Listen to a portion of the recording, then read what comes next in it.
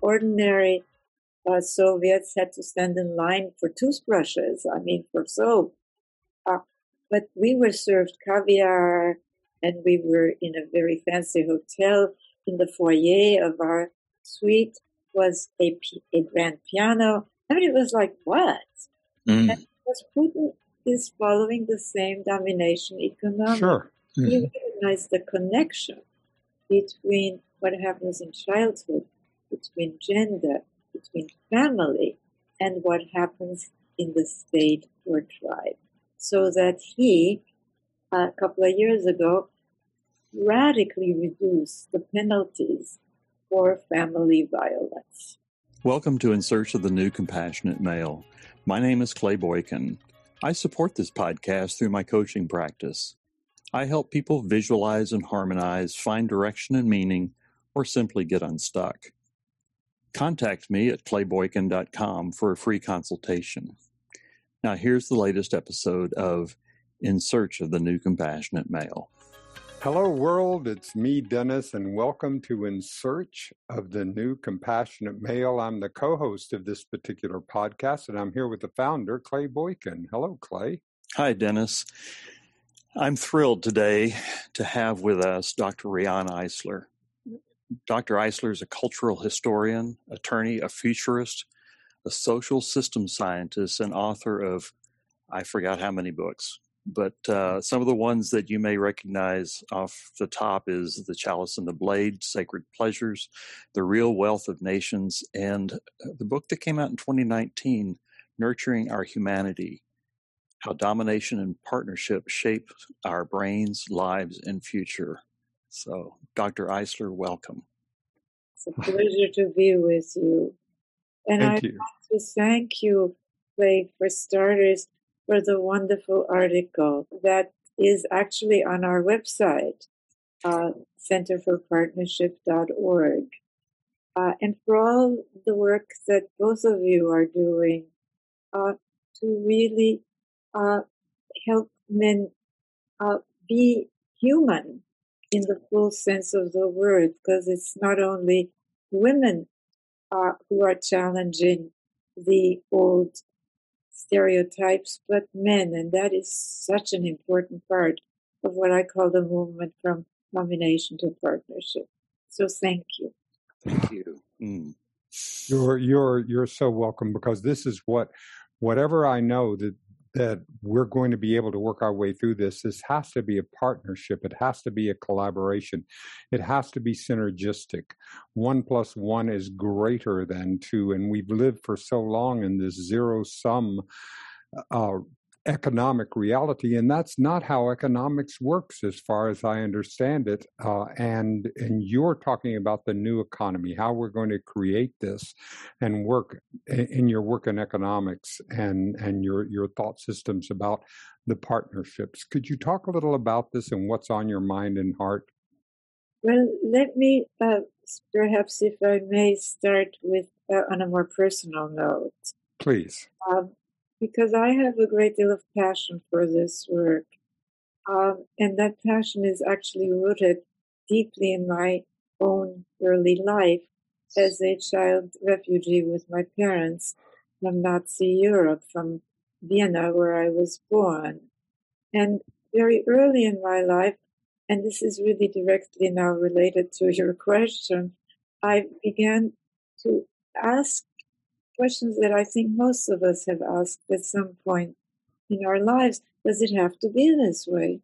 When we humans have such a tremendous capacity, both women and men, for consciousness, for caring, for creativity, why has there been so much insensitivity, so much cruelty, so much destructiveness? And Yes. of course, I didn't start to do my multidisciplinary cross-cultural trans-historical study to answer that question until much later. But I'm as you mentioned, Clay, I'm a systems person, and I'm interested in what kind of society will support our enormous human capacity, as I said, for caring, for consciousness, for creativity, rather than, because we obviously also have those, than for insensitivity, cruelty, destructiveness. And in the course of this work, I, of course, looked at our past, at our present, and most importantly, at the possibilities for our future, including our economic possibilities. The first book that came out of this study was The Chalice and the Blade, and then came Sacred Pleasure, and then a number of other books. And then I realized that I could not answer the questions of my childhood by looking through the conventional lenses of capitalist versus socialist, East versus West, North versus South, religious versus secular, etc. And I kept seeing these two configurations, the domination system and the partnership system. And I then applied these two systems configurations to the study of economics, which goes right to your question. Yes. And that was a book called The Real Wealth of Nations. And something that really struck me is that the mindset that we have inherited is so strange.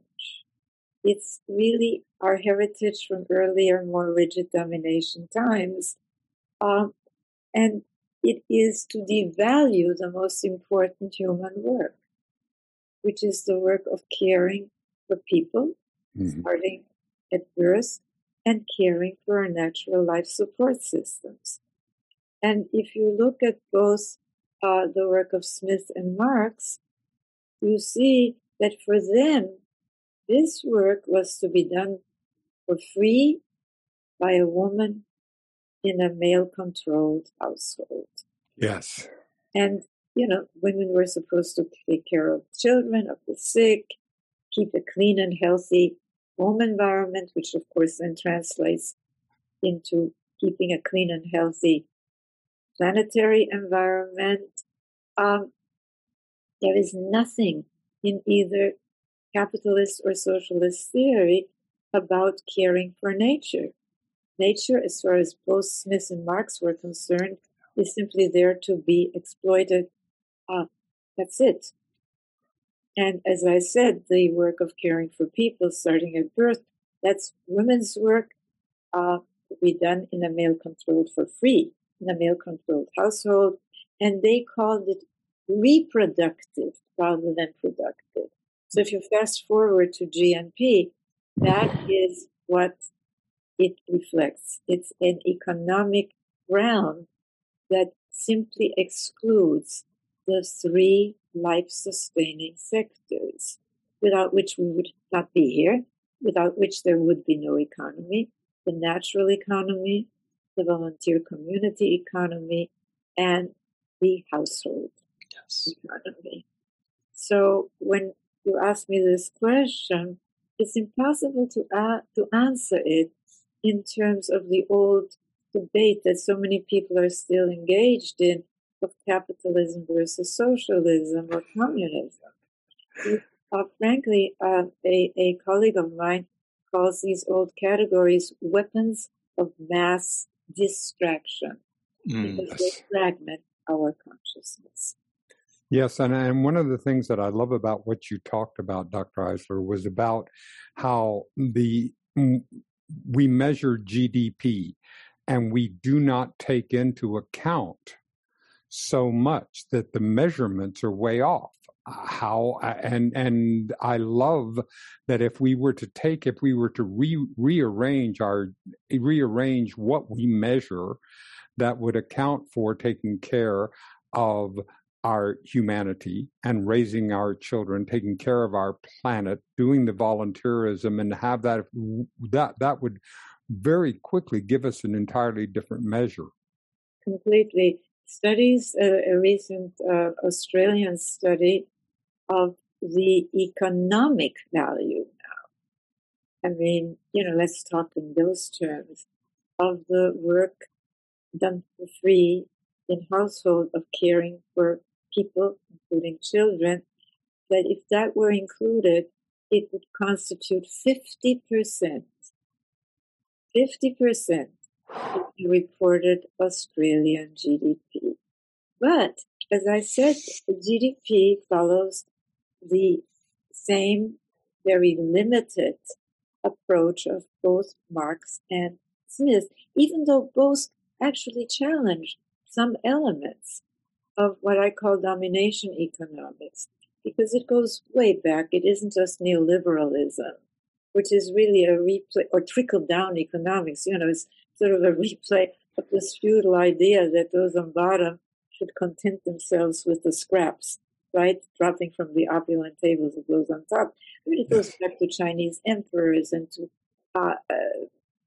pashas and to sheiks and to it really yes, I mean, it's deeply rooted, and it is domination economics that we really are addressing. This idea of top-down, trickle-down Exactly. economics. We're seeing that. We're seeing that so much, aren't we, Clay? Yes. Gosh, I was just watching the news before we got onto this podcast, and they were talking about the huge palace that has been built off the books for Putin. 100 of some odd thousand square feet, just incredible place, an underground hockey, field and so forth. And it speaks to exactly what you're talking about, Dr. Eisler. Oh, absolutely. Well, of course, I mean, I remember when I was invited by Nordic Women for Peace to go with them on a march on Leningrad. And they had previously done a peace march on Washington, D.C., and the class structure was so clear. Ordinary Soviets had to stand in line for toothbrushes, for soap. But we were served caviar, and we were in a very fancy hotel. In the foyer of our suite was a grand piano. I mean, it was like, what? And because Putin is following the same domination economics. Sure. But it's interesting, and that really takes me to the configuration of the partnership and domination system.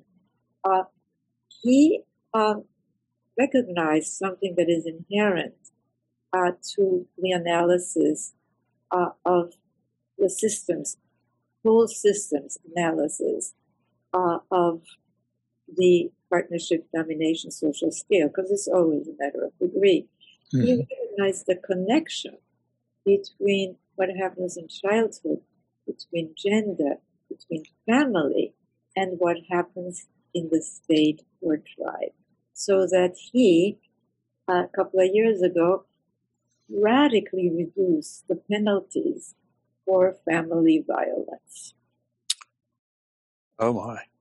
But people always recognize it. If you look at the Taliban, which is religious and Eastern, or if you look at ISIS, the same thing, or Khomeini's Iran, or if you look at Hitler's Nazi Germany, or for that matter, Stalin's former Soviet Union, they were always into strengthening or maintaining the kind of family that is one of the real foundations. A highly punitive, rigidly male-dominated, authoritarian family. It's simple once you start looking for it, but we have, especially those of us who are, quote, educated in higher education, right? But we've been taught, I remember one day sort of waking up as if from what I today call the domination trance, and realizing that in all my years of so-called higher education, there had hardly been anything by, about, or for people like me, women. And as for children, some were buried in some domestic course or some family relations course. It's beginning to change a little bit, but not that much. We were taught that the majority of humanity and anything pertaining to it, to women and children, is not really important enough to be included in what we are taught is important knowledge and truth. This is part of our mission, because we understand that that this is not sustainable. We know that, and so as we are in search for the new compassionate male, we are in search of that within ourselves. And both of us are in a journey of our own awakening through our own conscious and unconscious biases, because from our standpoint, we know that this is not working. Clay, you've talked about that we men, the roles that we are assigned are very often completely at odds with who we think we are. Yet we have to fit into some stereotype to be able to do it. You were talking so much about trusting men, Clay. Yes. And Clay's a Marine, Dr. Eisler. He was a Marine and went through all of the high concept male archetypes that you would consider coming through this process. Thanks, Dennis. There are many things that I learned. One was that leadership is about servant leadership, even in the Corps. And there's an undercurrent of compassion.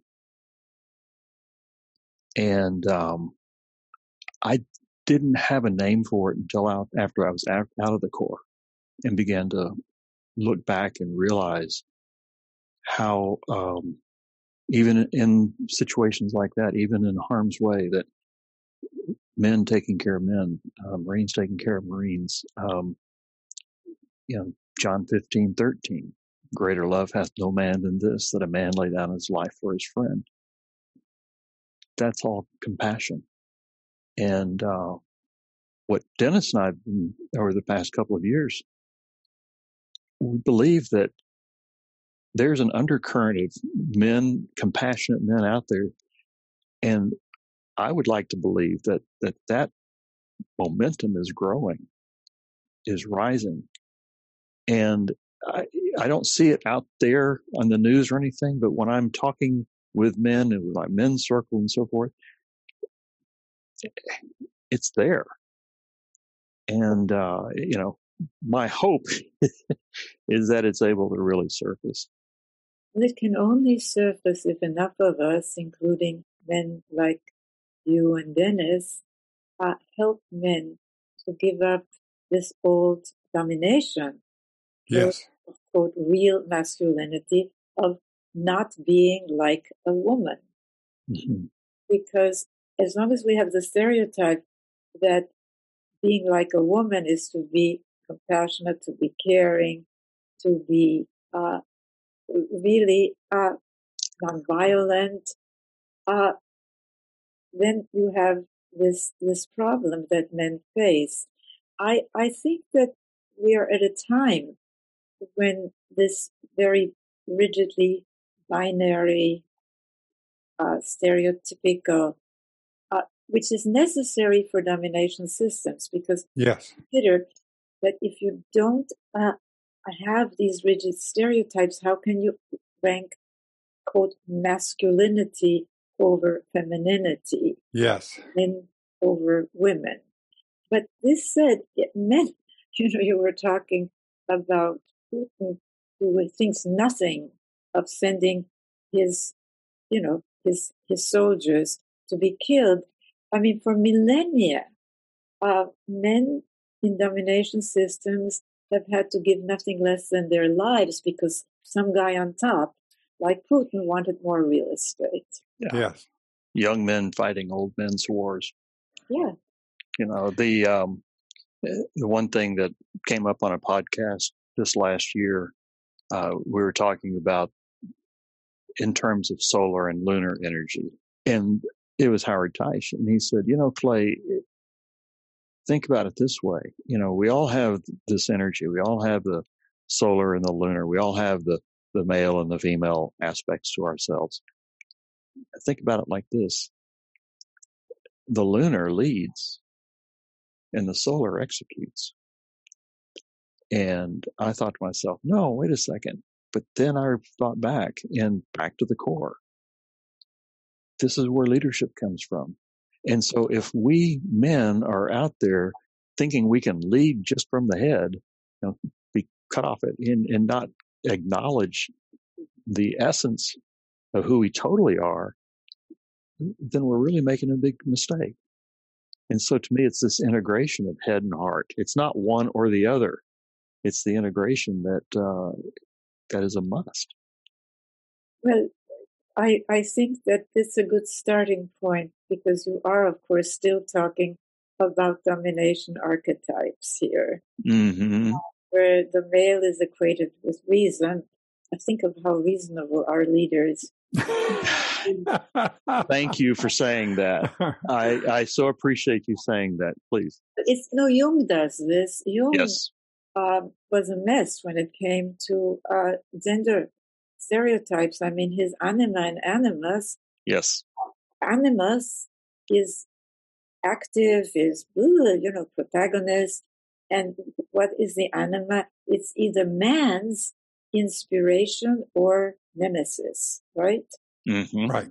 Completely relational. And the truth is that we're all relational to each other. Thank you.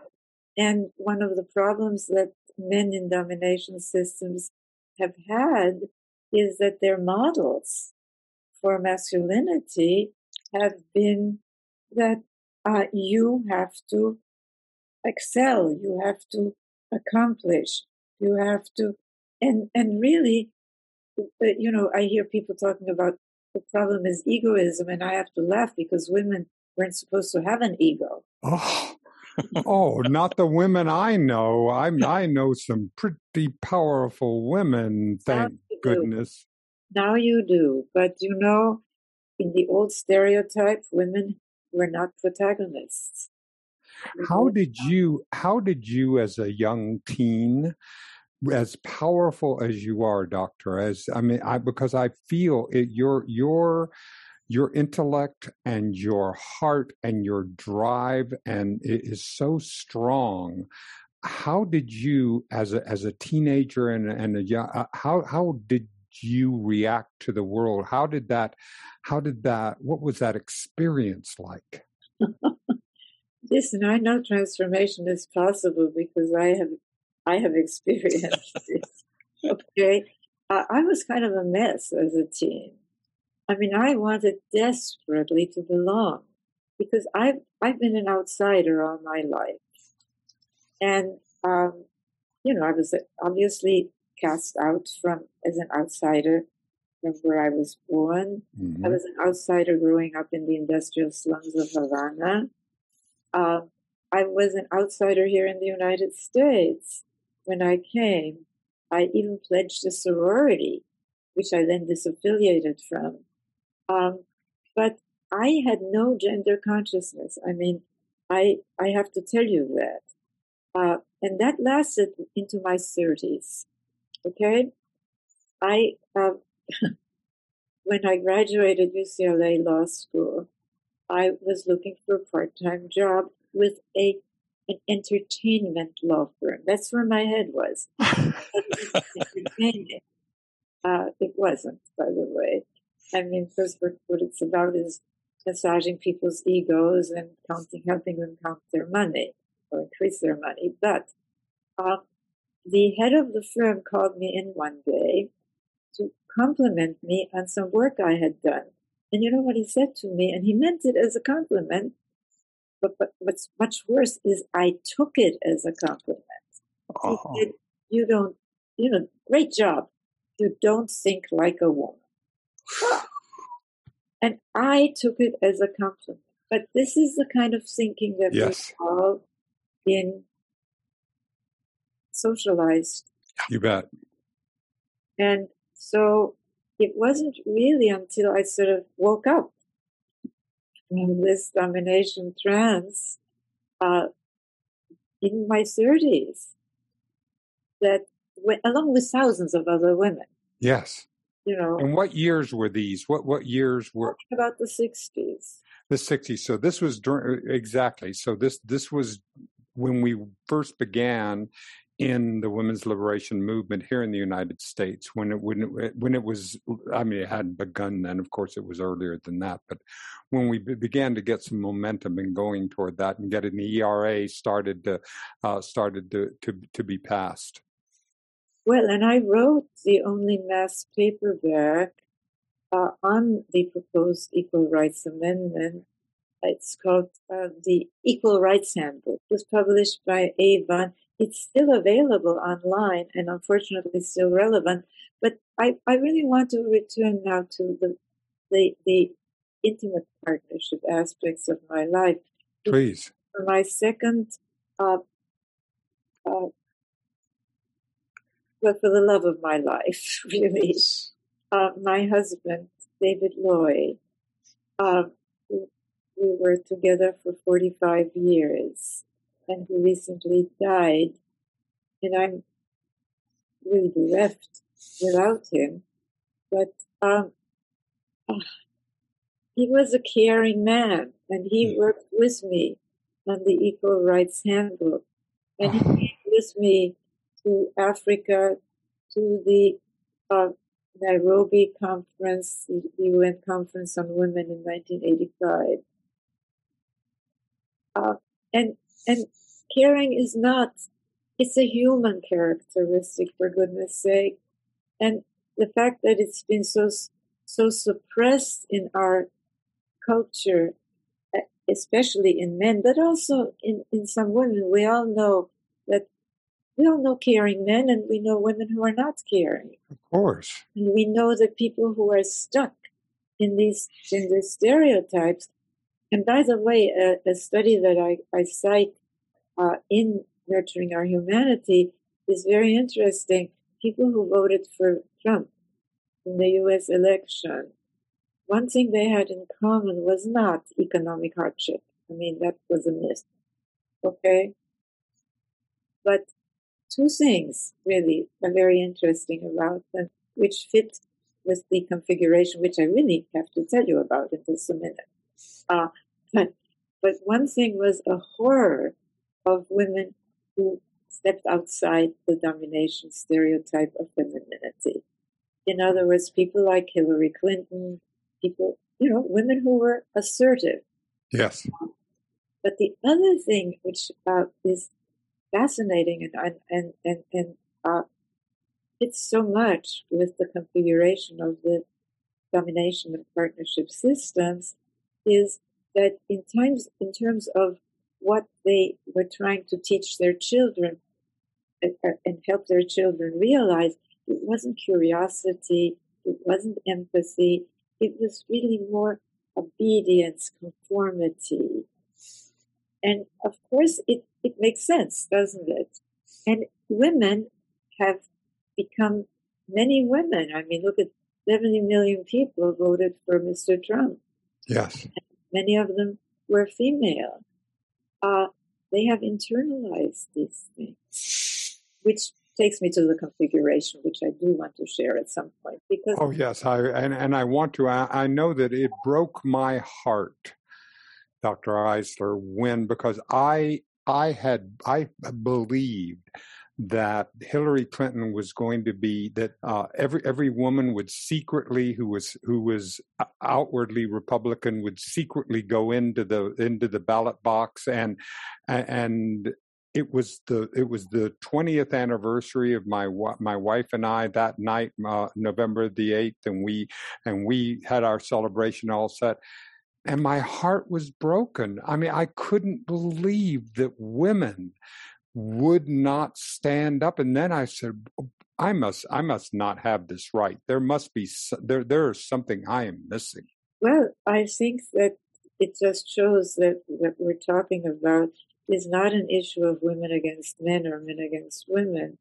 It really is an issue of changing the underlying worldview. And with it, our economic systems, our family systems, I've mentioned yes. already, I mean, the trend towards, for example, authoritative, nonviolent rather than authoritarian and violent parenting, this very important partnership trend, the trend towards non-binary, flexible, fluid gender roles. That's the trend.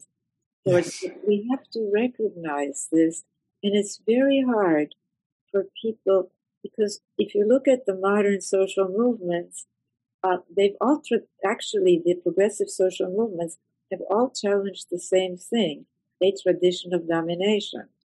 You know, whether it was a movement against the so-called divinely ordained right of kings to rule, or of men, divinely ordained right again, of men to rule over women and children, or of a, quote, superior, divinely ordained now, superior, quote, superior race to rule over inferior ones, all the way to the environmental movement, challenging our once hallowed conquest and domination of nature.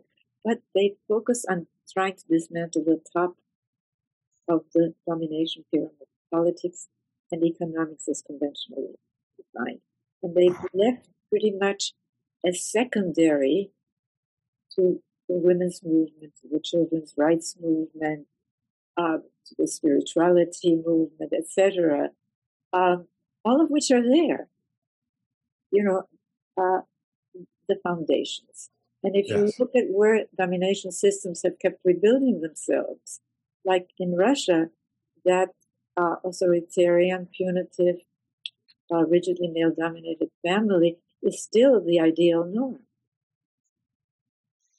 We've got to really change our thinking. Well, you were going to talk, Doctor, about the configuration and the reconfiguration. Yes, could you bring that to us? I'd like to do that because, as Einstein said, we cannot solve problems with the same consciousness that created them. Thank you. And language is a very, very important. Linguistic psychologists have long told us that the categories provided by a language, and this is particularly true of social categories, they channel our thinking. So it's almost impossible to see other alternatives. So if you look at the conventional categories, for one thing, it's kind of silly that people don't seem to notice when they start arguing about religious versus secular, or Eastern versus Western, or capitalist versus socialist, that there have been repressive, violent, regressive cultures in all these categories and continue to be. And they also don't notice that these categories either marginalize or ignore, or say they should be subservient, nothing less than the majority of humanity, women and children.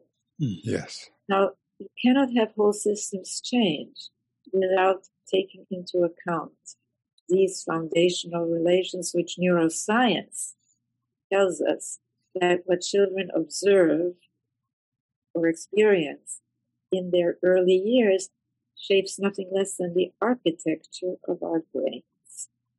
So I'm proposing that we need to change our language about societies and start talking about shifting our cultures, not from capitalism to socialism, or from socialism to capitalism, or from left to right, or from right to left, or whatever, but of shifting from domination to partnership. And there are 4 core components of these systems configurations. One is a top-down authoritarian structure in both the family and the state or tribe, the economics, etc. Okay? The second part of the configuration is something that is marginalized or ignored, gender relations. And this is where you both come in. Because the domination-oriented societies invariably rank one form of humanity, the male form, over the female form. Yes. And that is a template for equating difference, beginning with this fundamental difference inform in our species with either superiority or inferiority, dominating or being dominated, being served or serving. So it's the template for in-group versus out-group thinking and acting. You move to the partnership side, and you can see it in much of our prehistory. I wrote extensively about that in many of my books, because the evidence is overwhelming that for most of our human cultural evolution, for thousands of years, we oriented more to the partnership side. And that the domination system shift occurred in the mainstream of culture only about 5,000 years ago. Yes. With the creation of private property, with the concept? Not necessarily. There are many, many theories about that. Certainly technology, including agriculture, took a turn towards the domination side at a certain point, but the early agrarian societies, like Çatalhöyük, for example, in Turkey, in the plains of Turkey, which is the largest Neolithic site ever excavated. It was more egalitarian by the size of the houses, by the types of grave goods, more gender balanced. Ian Hodder, who is the archaeologist who excavated most recently there, has an article in the Scientific American about how really being born male or female did not affect your status in life. And of course, there are no signs of destruction through warfare for over 1,000 years. Help me, Dr. Eisler.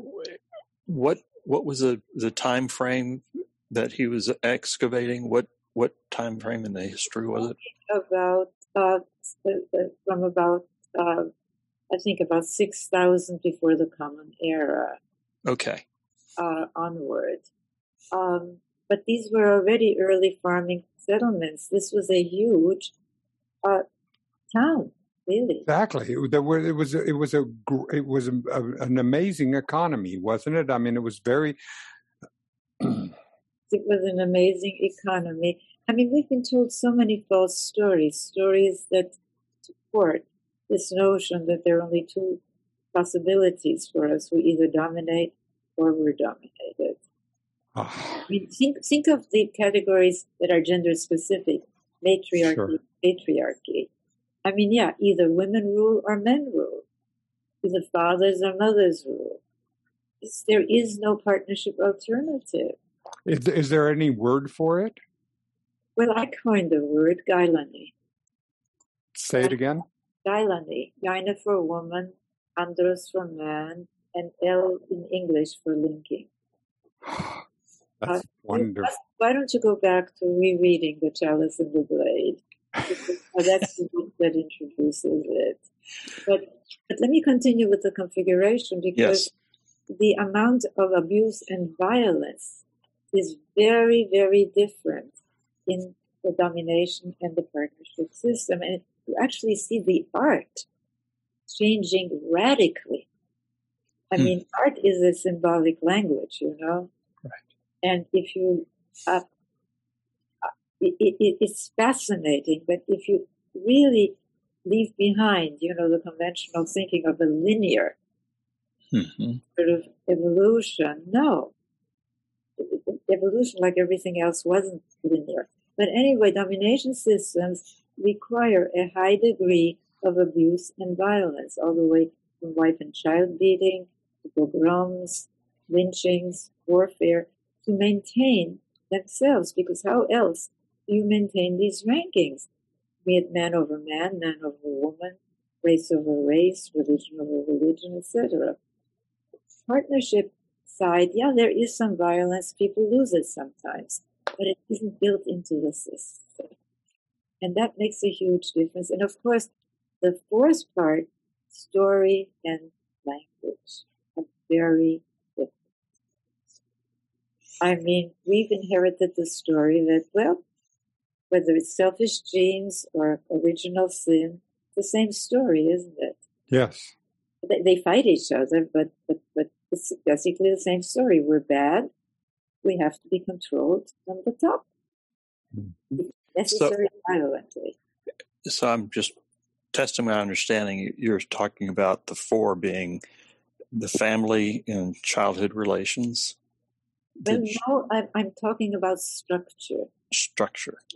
And I'm making the connection immediately between the structure in the family and the structure in the state or tribe.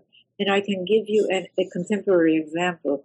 The countries that today rank highest in the happiness reports, as well as very high in the World Economic Forum's global competitiveness reports, etc., are nations that have moved more to the partnership side. Northern European nations like Norway, Finland, Sweden. And they have, I mean, let's look at the partnership structure here for a moment, because it's not only in the family, but also in the state or tribe that it is more democratic. They're not socialists.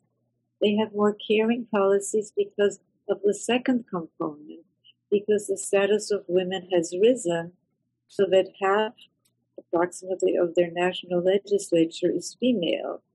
And as the status of women rises, men no longer feel, this is an integral connection between changing male masculine stereotypes and the devaluation, the hidden system of gendered values that we've been living with and are trying to leave behind. Because as the status of women rises, men no longer feel it's such a threat to their identity, to their status, to their, quote, masculinity, to also embrace caring policies. So these nations have universal health care, very good quality child care, accessible, well-paid, government-supported. They have very generous paid parental leave for both mothers and fathers. You see the drift? And that's precisely why they have such a successful business sector. You know, it makes me wonder, where was what flips the switch? What caused them to begin to make this change to partnership? There are many theories about it.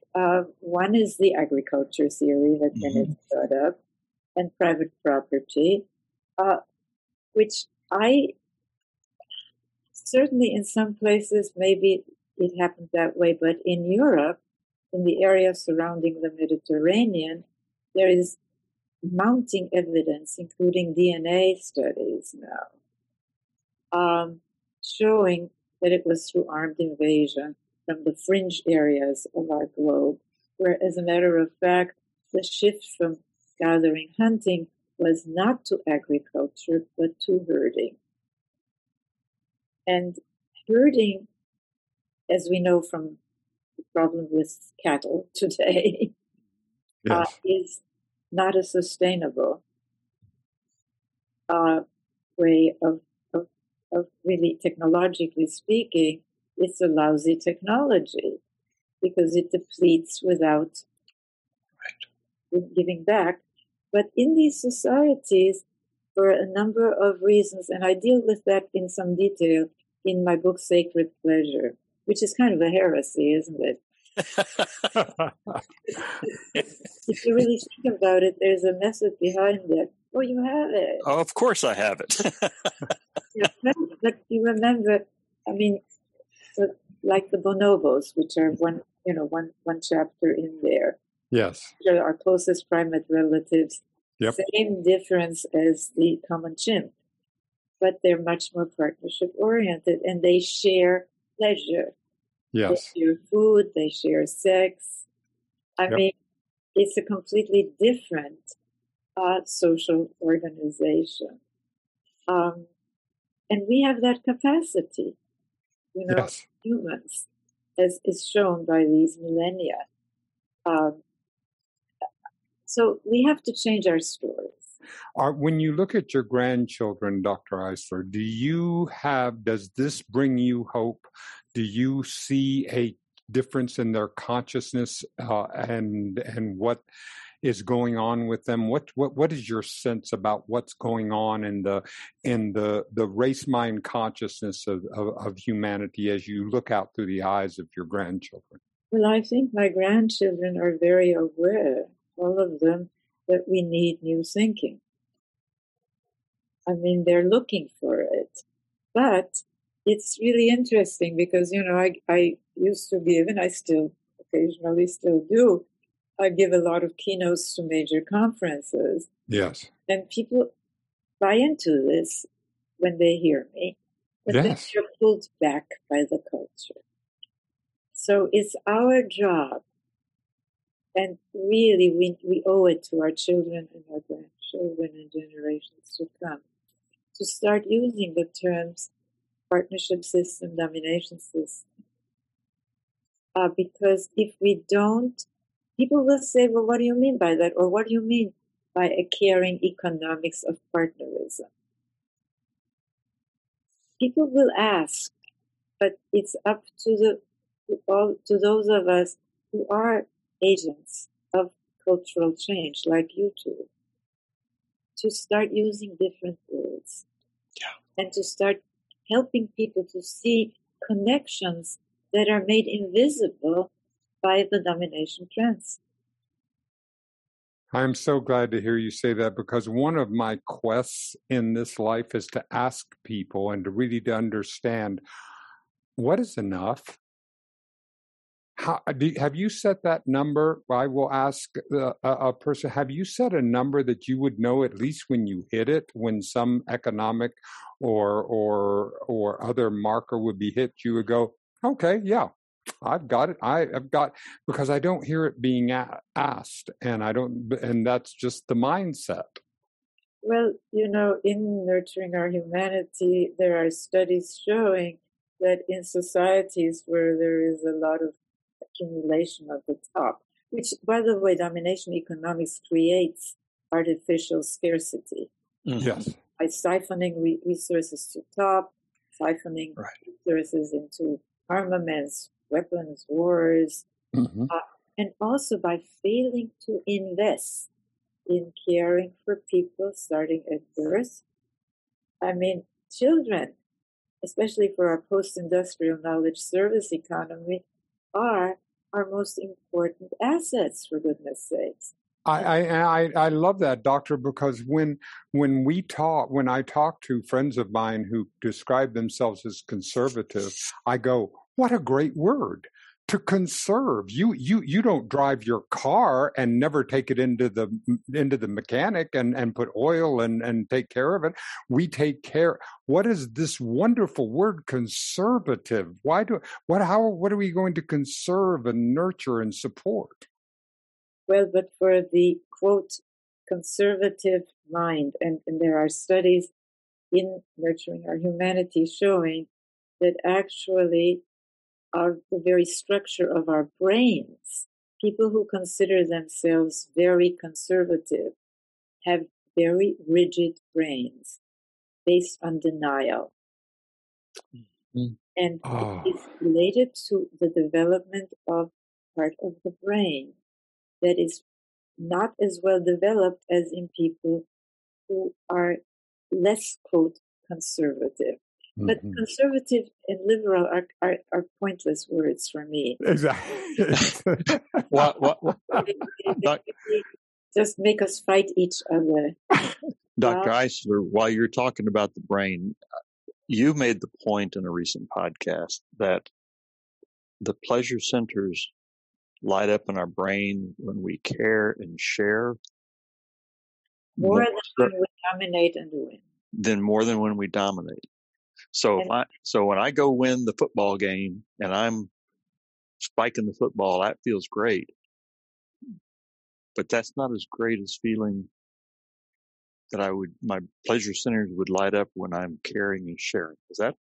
That is absolutely true. And many studies have shown that people are happier when they give.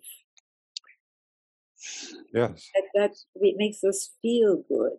But this empathy, this caring, has to be either suppressed or compartmentalized, so it only applies to the in-group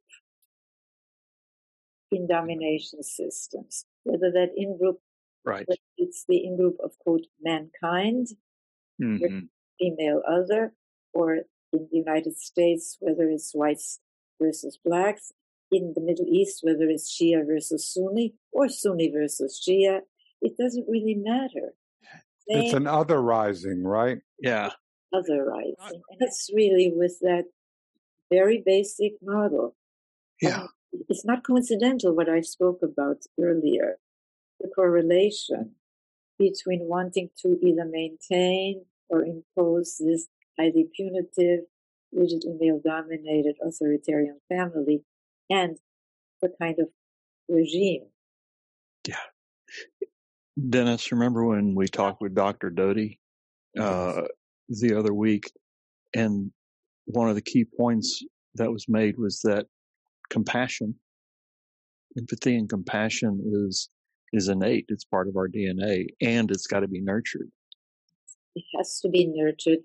And that's, of course, the whole point of, I mean, if there is a central point, and there are many points in nurturing our humanity, it is that it isn't a question of genes, it's a question of gene expression. And that happens in interaction with our environment, especially in the first years. We can change. I mean, people can. You did, doctor. I mean, you look at your evolution. I had a whole evolution, and David was really part of that evolution and part of my journey. I can honestly say that on a personal level, partnership is just so wonderful and so pleasurable, so empowering. Oh, doctor, thank you for sharing David with us and bringing him along in this. It's very, he is very palpable to me just in how you have shared how he is part of you today. And as strong as he is sitting right within you. Well, David did some very important work. Well, he wrote me tons of poetry, which I think is very important. He published a book called 100 Days of Love. Just for the first 100 days that we were together, he wrote me a poem a day. Oh, that's another story. But he was a pioneer in retelling the story of Darwin, of evolution.